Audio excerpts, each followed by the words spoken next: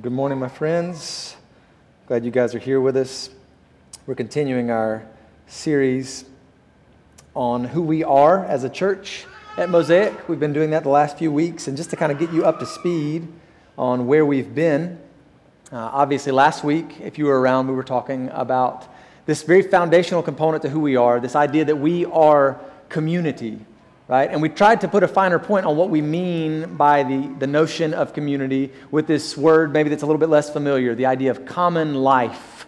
Life in common as we see it in Acts 2 and Acts 4. In the life of the church, there's this unique thing that's happening there, right? We as the church are a unique kind of community. We mean something specific when we use that word. We're a family. We're a household, we said even.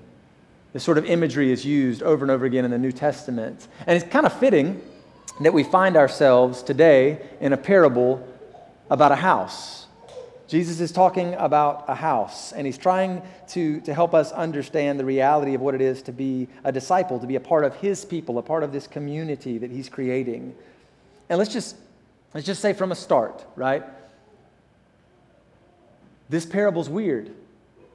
It feels weird because it is weird. And maybe you've heard it before and you're like, I don't know what to do with this. I don't know exactly what I'm supposed to think about this. Not only that, on the heels of the parable is this interesting and awkward encounter between Jesus and his family, it seems like, right?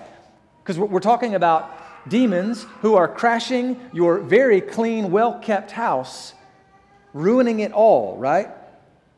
They're bringing all of their demon friends. It's like a demon house party. And it's just like, Jesus, where does this come from? Like, what am I supposed to do with this, right? And then Jesus moves into this moment where he almost like rejects or insults his family at some level, it feels like. It feels strange to it. But that's not really what's happening. That's just at the surface, right? We're being told all of this with a very specific purpose. And there's something here for us. As we're talking about this idea of what it means to be community, as we're talking about this idea of what it means to share common life together, there's something here showing us like what it means to be a part of community, like what's supposed to be happening in the church, what's supposed to be happening if we share this common life together. So really, there's something good. We just have to be willing to kind of get weird with Jesus for a minute. So the question we asked last week was, how are we to differentiate what we mean when we say a word like community as compared to what other people mean when they say the word community? There are a lot of people, who might even use the language of common life. They might resonate with that. How would we differentiate what we're talking about from them, from other groups who might use that language? So today we're really kind of continuing with the same question from last week, but we're just kind of moving further into this. If we have everything in common by the Spirit, as they say, right? Not just material possessions or money, which is what people's minds always go to there. Yes, it says that about the early church. As need arose, they shared everything in common in this beautiful kind of way. But not just that, right? They had this life in common. They ate and prayed and worshiped together. They lived this life in common. And if that's true, if the Spirit has created this common life among us, then that means we share also this common belief, this common notion of what that's supposed to mean, why we're all here. We all share the same understanding of all of that. Like, we're not just here so that we can have friends we trust, people who love us and hold us accountable. It's not just a venue for worship, although hopefully it's all of those things, right? That's a part of what church is. But there's something beyond that, right? There's something more that's supposed to be happening. We used to say, like in the earliest days of Mosaic, we used the language of this. Like we said something like, Mosaic will be a place of belonging and becoming. A place of belonging, which is kind of what we were talking about last week, right? Where the lonely are put in families, as the psalmist says, right? Where those who have no family find they are loved and cared for, right? There's this beautiful picture of family, of relationship, right? It's a place of belonging and becoming. Now, the funny thing is, like a few years later, we realized that CrossFit had co-opted that language, right? Because again, everybody is trying to use the language of community, right? We're not the only people who use that language, right? They use the language in their own kind of way. And honestly, it sells pretty well, right? This is for people who want to get jacked, but they don't want to feel so shallow about it, right? We're a community. We're together. Like, we have relationships with one another. Something good is happening here, right? As compared to the experience with, like, your headphones staring in the mirror at the gym, right? We're a community, right? So it's like that sort of thing. It works well.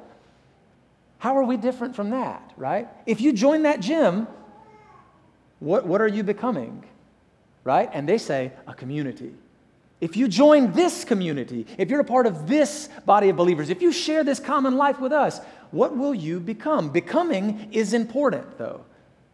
We've kind of like jettisoned that language these days because we do want to differentiate ourselves from the way other people are using this language, but becoming is important. Jonathan and I had a conversation about this months ago, sitting in the office. And this is where we both land. It's just like, man, what we have here is beautiful. It's good. The relationships that exist here are so good. But if we're not becoming, what are we becoming, right? If that's not happening, what exactly are we doing, right? Relationships are good. This is good. But what purpose do those relationships serve? What are we becoming? What are you becoming as a part of sharing this common life with us?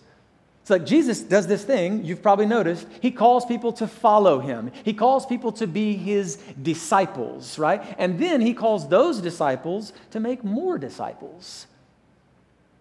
It's an important component to what he's doing. He calls people to follow him, to become a disciple. But the problem is, for us as modern Westerners, we don't really have much of a parallel for being a disciple in our culture. Societally, you don't see this sort of thing playing out very often, right? Like, we've got internships, we've got externships, we've got fellowships, all these ways you can be trained to become something, right? Dallas Willard uses the image of apprenticeship. It's like one of the closest parallels to the idea of being a disciple, becoming an apprentice of Jesus. We are Jesus' apprentices.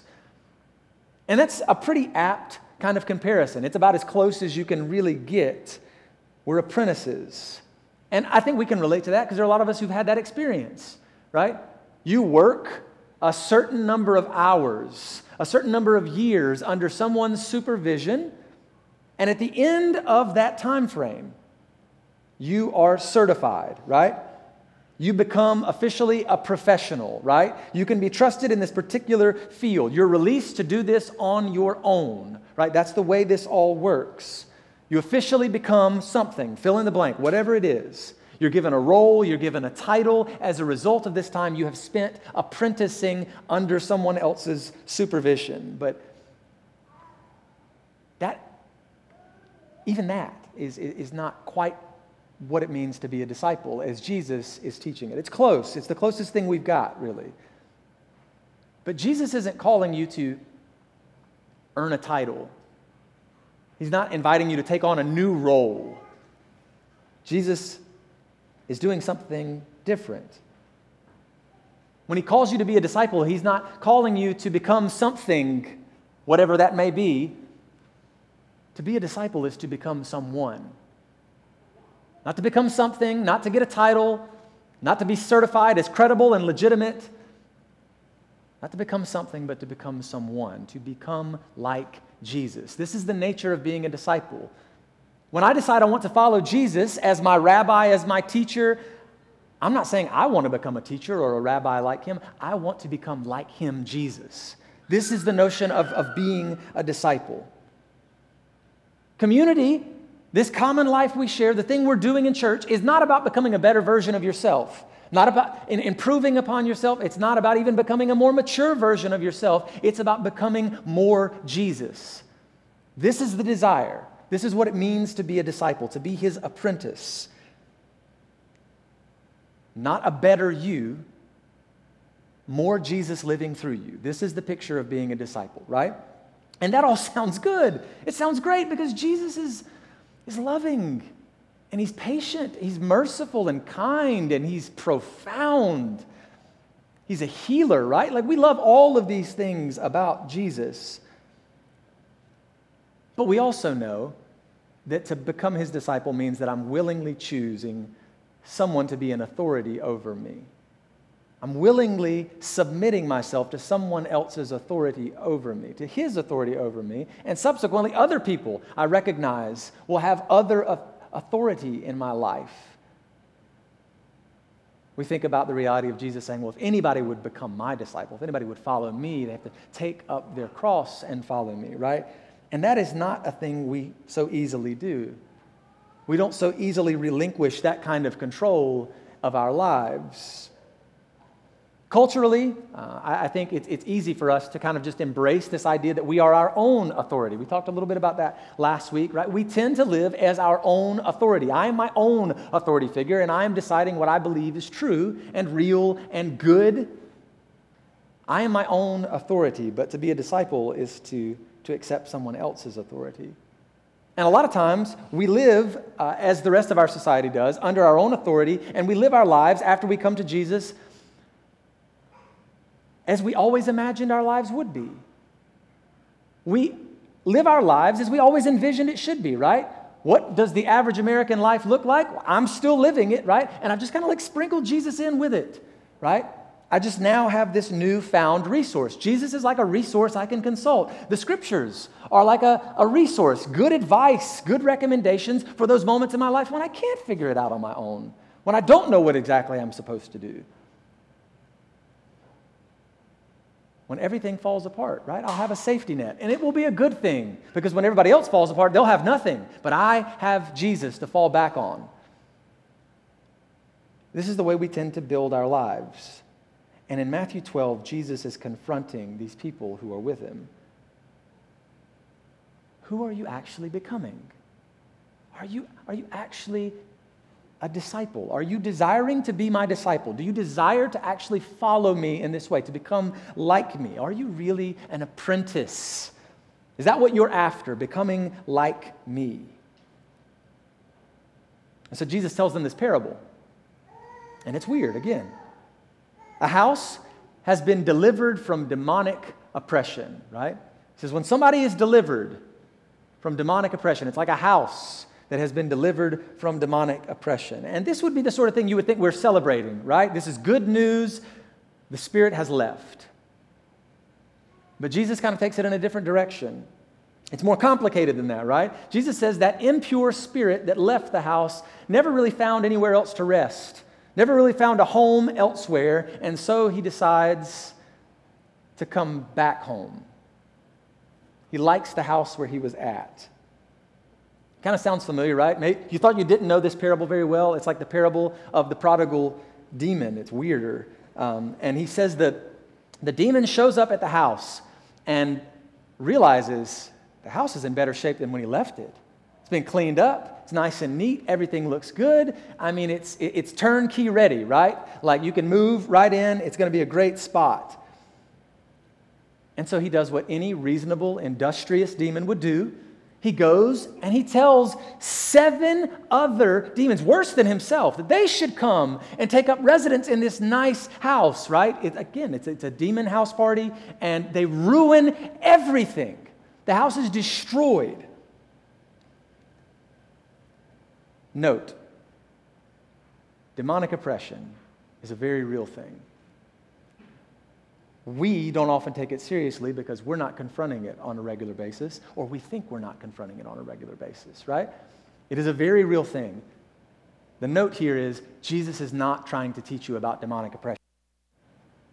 In other places, yes. Here, no. Jesus is not trying to teach you about how demons work. This is not meant to be an excursus on what your encounter with the enemy will be like. No, that's not what he's saying. Jesus is trying to teach you about what it means to be a disciple, what it means to be an apprentice. He wants these people to honestly consider whether or not that's who they are. Are you really disciples? Because Jesus knows that in his day, the Jewish faith is full of people who follow the law, who are faithful worshipers of Yahweh, who've given their lives seemingly to this, and yet they're not really ready to go as far as he's taking them. We know this about the church. The church is full of people who have come to faith like they're truly believing people. They've experienced redemption and salvation, right? They've been forgiven their sins. They've been freed from who they once were, from all of these things, addictions and sin and whatever else. And Jesus says it's like a house that has been emptied. The house is empty and it's cleaner. Everything is better. All the old stuff is gone. This is good news.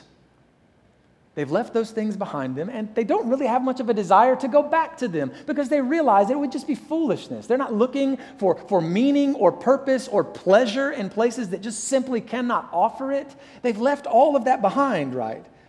They're done being in despair and hopelessness, right? But there's all this other stuff that's really pretty harmless. It's just normal, like human stuff.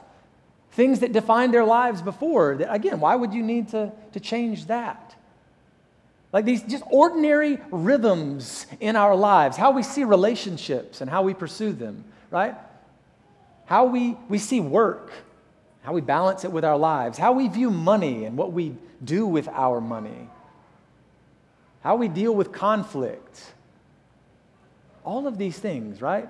All these rhythms about us, all these things we do, all these patterns in our lives, and those things still kind of stay the same, largely. There's all this stuff about how we live our lives, how we structure our lives. It's just all still there, and it really feels harmless. James K. Smith wrote a book years ago called You Are What You Love, and in it, he points out the idea that we have liturgies to our lives.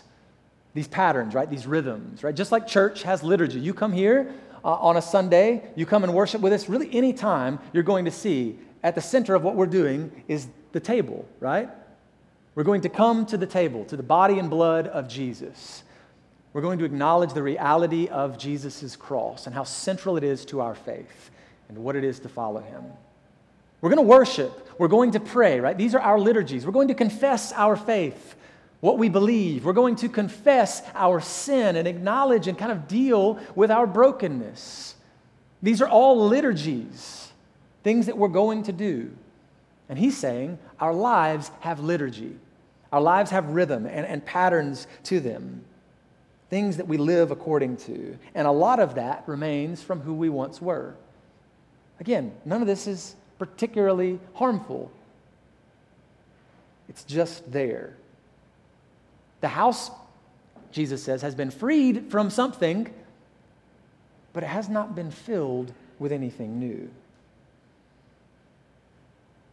Here's a life that is truly redeemed, right? Jesus is not questioning whether or not these people are real believers or whether they really believe him or really value his voice. No, that's not what he's saying. He's not questioning that. They've been freed from something, but they haven't been filled necessarily with something.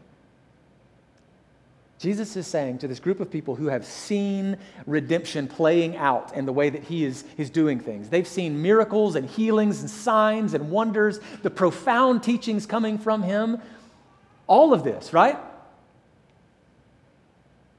And yet Jesus is saying, but what are you filling the new life you've received with, right? You're acknowledging new life, but what are you filling this new life you've been given with? Are you changing the way you view these other things, right? All these patterns in your life. See, because Jesus' answer is, you have to follow me. Jesus' desire for you is not just to empty you of something, to free you from something, but to fill you with something, right? Not just to empty you, but to fill you. This is his desire, that you would be filled, right? With the Holy Spirit, that you would be filled with his new way, right? This way of Jesus. The idea is not, like so many of us have believed for a long time, that like one day, at some point in your life, you'll become like Jesus, right? Most of the time we think of that as like, after death, right? Because we know ourselves, we know how broken we are, we know how long we've been doing this, and it doesn't seem to really get much better. I'm still pretty broken, it feels like. I'm still failing pretty regularly, and there's this sense of like, but one day. And Jesus is saying, no, not one day. Like right now, you can be my disciple. Right now, you can follow me. right now you can embrace this. I think as believers, we can very often articulate what we believe. We have these things like internalized, memorized, right? And we should. There are these things that are just in us at this point.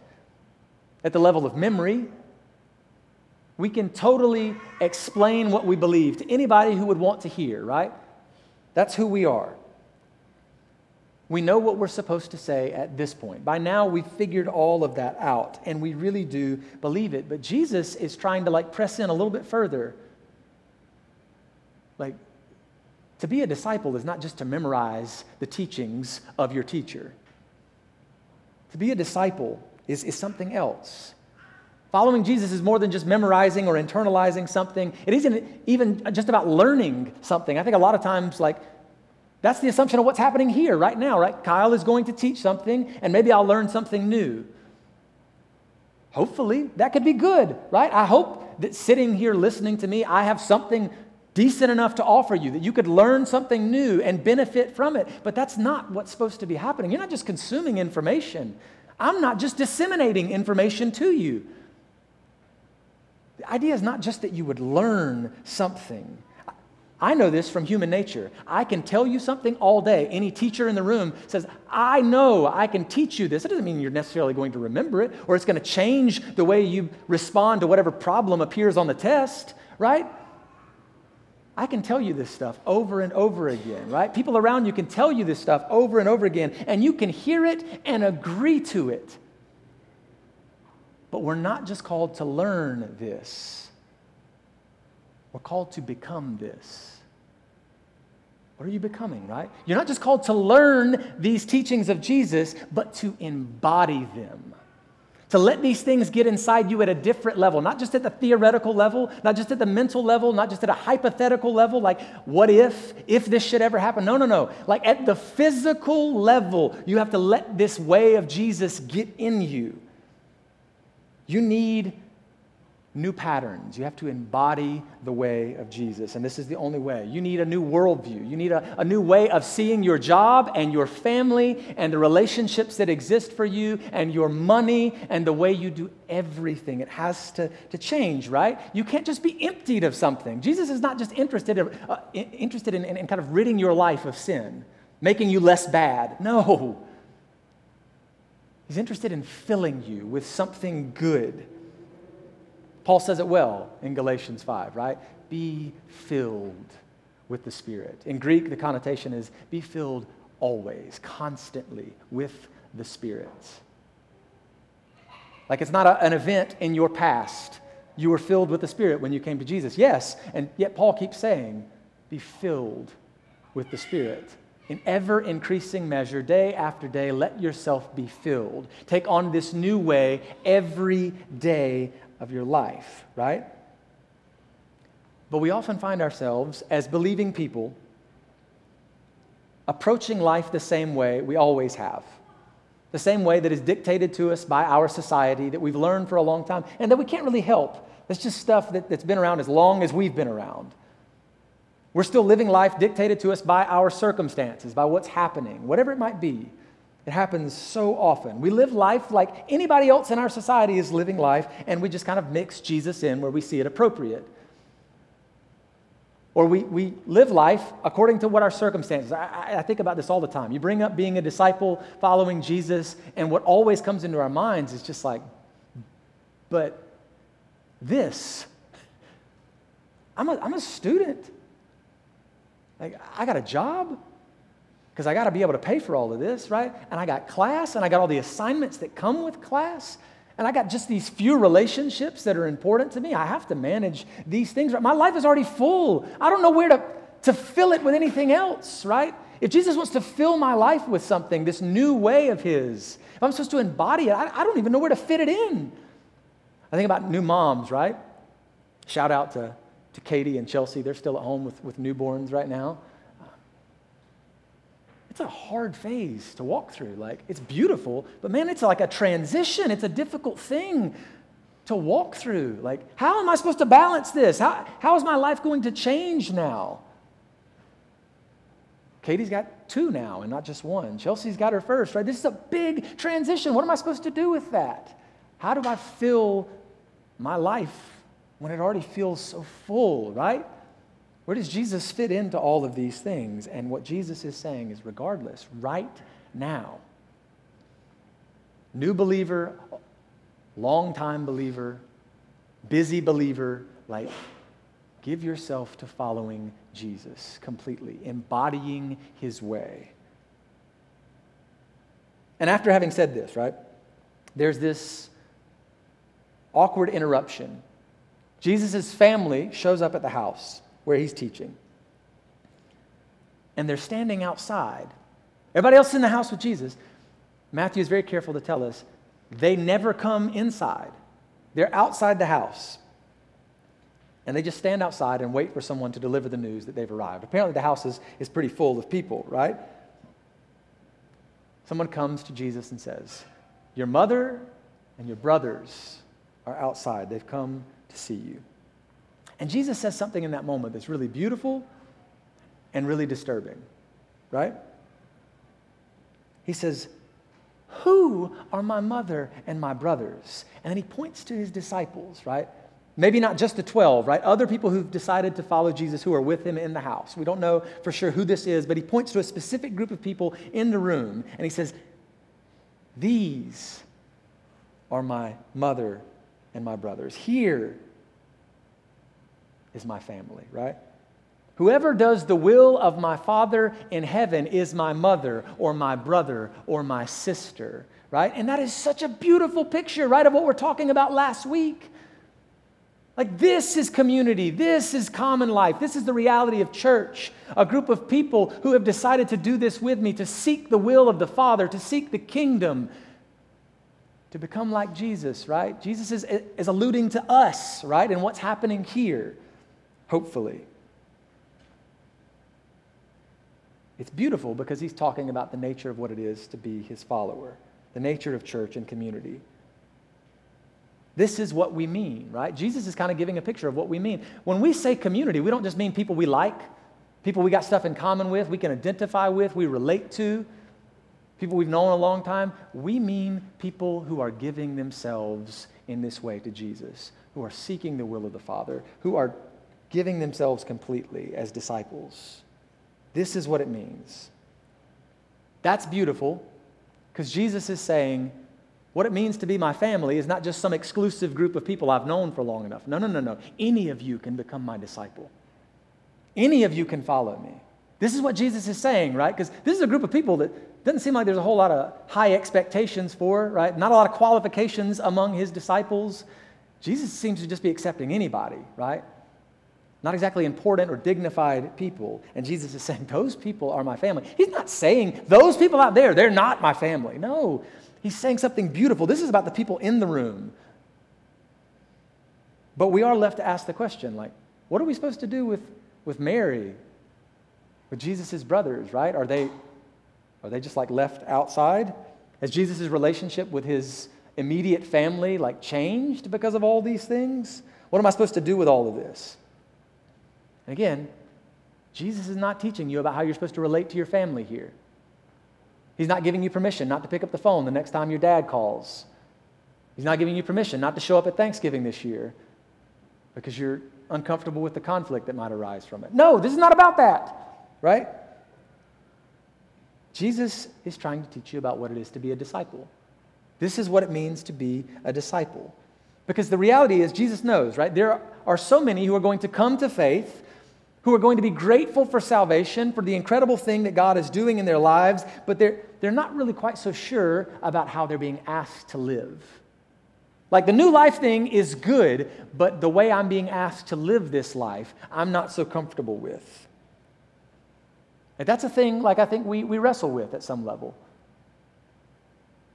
It's easy to kind of stay outside the house. Like, I know Jesus, and Jesus is Messiah, and Jesus is good, but I don't know how I feel about the rest of this, right? And I love the way Mark tells the story. If you read Mark's gospel, this version of the story, I think it's Mark 3. Don't quote me on that. I think it's Mark 3. You can look it up. Mark 3, Mark tells us instead, that Jesus' family came to that house for one reason, and that was to take Jesus back home. Why? Because they thought he had lost his mind. Like, they're uncomfortable with some of the stuff they're hearing coming out of Jesus' mouth, right? And this is his family. Who knows Jesus better than his family, right? They've known him since he was in diapers, right? He may be the Messiah, but they know who he is, right? They've lived with him. They know what he's like. They've seen him come from nothing, right? And he may be amazing, but he's still just little Jesus in their eyes in so many ways, right? Certainly to Mary. Who knows him better than this, right? And even those people are kind of like, I'm not sure about this. Wow. But we felt that at some point. Surely you felt that. If you haven't, it's because you're not paying attention. Like, sometimes the stuff Jesus says is just kind of like, it's a little disconcerting. You're like, wait, I don't think I was ready for that. I don't know that I'm ready to give myself to that kind of life. There are a whole lot of people who still feel kind of like they're on the outside of the house, right? Completely believing. They know Jesus, right? Just like his family knew him. But they just feel kind of like they're on the outside of the house. I don't know if I'm ready to come into the house, because what awaits in there is a little uncomfortable sometimes. The things he says, even for his own mother. And Jesus says to these people who are in the house with him, these are my disciples. These are my family. These are my people. And I think the question is for all of us, always in church, is like, maybe like what you're hearing so often sounds a little crazy. Like, maybe you feel that. Like, maybe sometimes it feels like a little disconnected from your life. And you're not really all that comfortable with it. And the question Jesus is saying is like, I get it. You've got questions. You've got concerns. You don't even know where to begin. But are you going to come into the house? Like, you can spend all of your life assuming that what you're doing is following Jesus, and you're really just outside the house. Your family, you know Jesus. But you're not really ready to come into the house, and Jesus is saying, come into the house. Don't sit outside the house. Don't spend your life admiring Jesus. Come into the house, right? Be a disciple. This is what we think is supposed to be happening. And there are two things I was thinking about this week. Two things we have to come to grips with as we think about and kind of wrestle with these questions of what it is to really be a disciple. First is this: whether you are being discipled by Jesus, whether you have chosen to follow Jesus in this kind of way, to become a disciple, to become an apprentice of Jesus, right? Whether you have made that decision or not, practically, whether you're doing that or not, does not change the fact that you are being discipled by someone or something. Whether you choose to be discipled by Jesus, you are being discipled by someone or something. Sometimes you willingly choose it, and you know exactly what's happening, right? There are some people you want to be formed by, who you admire, you value, and you want their voice in your life, and you have willingly given yourself to them, right? And then there are these other things you don't even realize you've given yourself to. It's kind of more subtle. It's under the surface, and you don't even get it. You don't even see how you're being formed by these people, by these things. And there are plenty of people I think we're all aware of who have been very formed by the American dream. And they think that they are entitled to it. It is theirs, they should have it. They believe that's what life is supposed to look like. And they're just waiting on that time when that will happen for them. And they're following Jesus, but in as much as Jesus can fit into their American dream, right? We know this, right? And they make a lot of decisions based more so upon that because they've been formed by that. They are disciples of our culture, of that dream, right? There are so many people who have been formed by celebrity culture. They've been formed by these people, right? And really that's what they're chasing after. Like, okay, maybe I'm never going to be that wealthy. I'm never going to have that kind of fame, but I can at least kind of live somewhat like that, right? That's what social media feels like a lot of times. It's like faux celebrity. I don't know what you call it. Quasi-celebrity culture, right? We give ourselves to these people. We literally follow them, and we let them form us. We're constantly consuming what they're offering us, and we are being formed by it. We know it. You can be formed by these things. You can be formed by Twitter. and the zeitgeist of our day, what everybody's talking about all the time and what everybody thinks about, their opinion in the present moment. You can be formed by these things, discipled by these things, discipled by these people. We're all being formed. You don't get to choose that. You are being formed. But what are you being formed by? Who are you being discipled by? And the biggest question is, what will you become at the end of it? Like, that's the hard one. Like, I've given myself to a lot of things. I'm being formed by a lot of things and a lot of people, but what will I be at the end of it? The other thing you have to come to grips with is, just like we're all being discipled, being formed by someone or something, we are all discipling someone. Someone is our disciple, right? I think the area in which this is most familiar is like with children. Whether you have your own children or don't. If you've been around children, this is what's so daunting about being around children, is they will emulate what they see from you, right? And most of the time, it's not the things you want them to emulate about your life. They ignore all of that. It's your bad habits. That's what they're going to continue, right? That's what they're going to imitate. That's the reality of it. Like, that makes us feel overwhelmed sometimes about being around kids.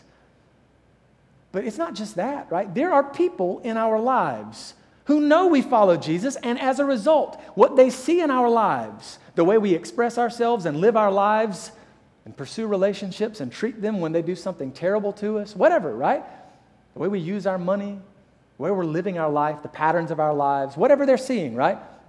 They assume that is Jesus. That is the way of Jesus, right? And the scarier thing is, like, they might actually imitate it. They look and they believe that as a follower of Jesus, this is what it looks like. And the question we have to ask then is, like, if they should choose to imitate me, what will they become? Like, what are they actually going to become at the end of it? More like Jesus or more like something else that you've been formed by instead, right? We have to come to grips with these things. We're all being discipled by someone or something. Is it Jesus? What will you become at the end of it? We're all discipling someone at some level. Sometimes we know it, sometimes we don't. We don't even realize it's happening. We all have to ask ourselves that question. And that, I know, can feel kind of daunting. It feels heavy sometimes to think about those things. Like what we're talking about. This is what we mean, though, when we say community. This is what we mean when we say church. We want to be disciples, not on our own. That's what our culture has fed us for a long time. That's what the church has very often fed us. You're called to follow Jesus right by yourself. No, we believe together in this common life, this thing that we're doing together is together becoming disciples, together becoming apprentices. That's what you're invited into. And even as like daunting as it feels, I was talking to a friend of mine. I was kind of considering these things this week, and I found myself really encouraged. I was talking to a friend, Jesse. Jesse is a master electrician. And I asked Jesse, how many hours did you have to work under supervision? Like, what was your apprenticeship like? You apprenticed for how many years? How many hours did it require? And he says, 16,000. According to the state you live in, it might be 12, okay? 12 to 16,000 hours of your life, somewhere between 4 and 8 years for most people, to become a master electrician. And at the end of that, we expect that if he comes to your house and you got an issue, he'll be able to tell you about what the electrical issue is, right? We expect that. Jesse acknowledged, though, the same thing we feel with. He's like, yeah, even then, after all of that, there's still so many times I feel like an idiot when it comes to electrical. There's still some times where I'm just stumped, right? It's just the reality of apprenticeship, right? I was talking to Adam Taylor. A lot of you guys know Adam. Adam moved to Birmingham to be a resident at UAB. He just finished medical school at Ohio State. That was long enough, right? And I'm like, but how long did residency take? 3 years, he says. How many hours? He's like, well, you know how residency goes. It fluctuates. Some weeks it's like 80 hours, and some weeks it's like 50. But somewhere in the neighborhood of like 10,000 hours. But we expect at the end of that if you should call Adam in the middle of the night and you're sick, like, the dude would be able to help you, or at least get you to somebody who could, right? He'd know if there was really an issue, right? We expect that. We know this about doctors and electricians and counselors and therapists and engineers. We were talking about Daniel this morning and how he's officially a professional engineer now after hours working under supervision, right? And this is the promise of Jesus. Like if you would actually give your life to him, if you would actually follow him, if you'd give your years, if you'd give your hours, what are you giving your hours to? Your life is so full of things. And Jesus is pointing out how empty it really is. He doesn't want you to live this empty life. He wants to fill your life with something better. New patterns, new liturgies, a new way of seeing the world, a new way of living. Do you even want it though, right? Do you want to come into the house? This is what we believe is happening in community. We're deciding to come into the house together with Jesus, to accept the heavy weight of what it is to be his family, the weight of the cross sometimes, but to acknowledge this is what it is to be filled rather than empty. This is what we want to be formed into. This is our desire. And so we invite you in these moments. When you come to the table, you're coming to the cross, right? You're coming to sacrifice. You're coming to the body and blood of Jesus. There's something really heavy about it, and there's something unspeakably beautiful about it. And as we come, I just invite you, consider it. This is not meant to push you away and to say, no, you're not legit. No, that's not what Jesus is doing. Even to his own family, even to the people in the house, it's an invitation. Any of us that would choose it, that would willingly give ourselves to his authority, he will make us like him. He gives us the Spirit for a reason, that we might become like him. This is his desire for us, right? And this is what we believe is happening in the church. Not just living life together, not just loving on each other, enjoying one another. That's all good. That's what we want to be happening, but with this purpose. Who are we becoming? Who are we being formed into? What will you be at the end of it all? God willing, man, we're going to be more like Jesus. So as the band comes, as they play, we invite you to the front. We invite you to come at your own will, as you get ready. Tear off a piece of bread, grab a cup, and then move back toward your seats, and we'll continue. Father, we thank you for this morning. We thank you for your word. I thank you for these weird moments where Jesus says something just completely out of left field. That sometimes we feel like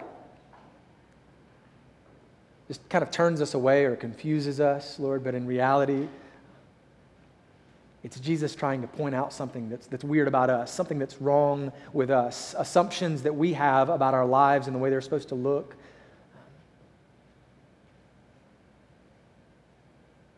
God, we pray that this morning we would not just be a people who are emptied of who we once were, of sin and addiction and brokenness, God, but a people who are filled with your Spirit. God, would you change us day after day, Lord? Would you grant us new patterns, new ways of seeing the world, new ways of approaching all of these things that for so long we've approached just like everybody else in our culture, Lord. I pray that we would truly become disciples. As we come to your table, Lord, would you continue to fashion us into that? Apprentices, disciples, followers. We pray in Jesus' name. Amen.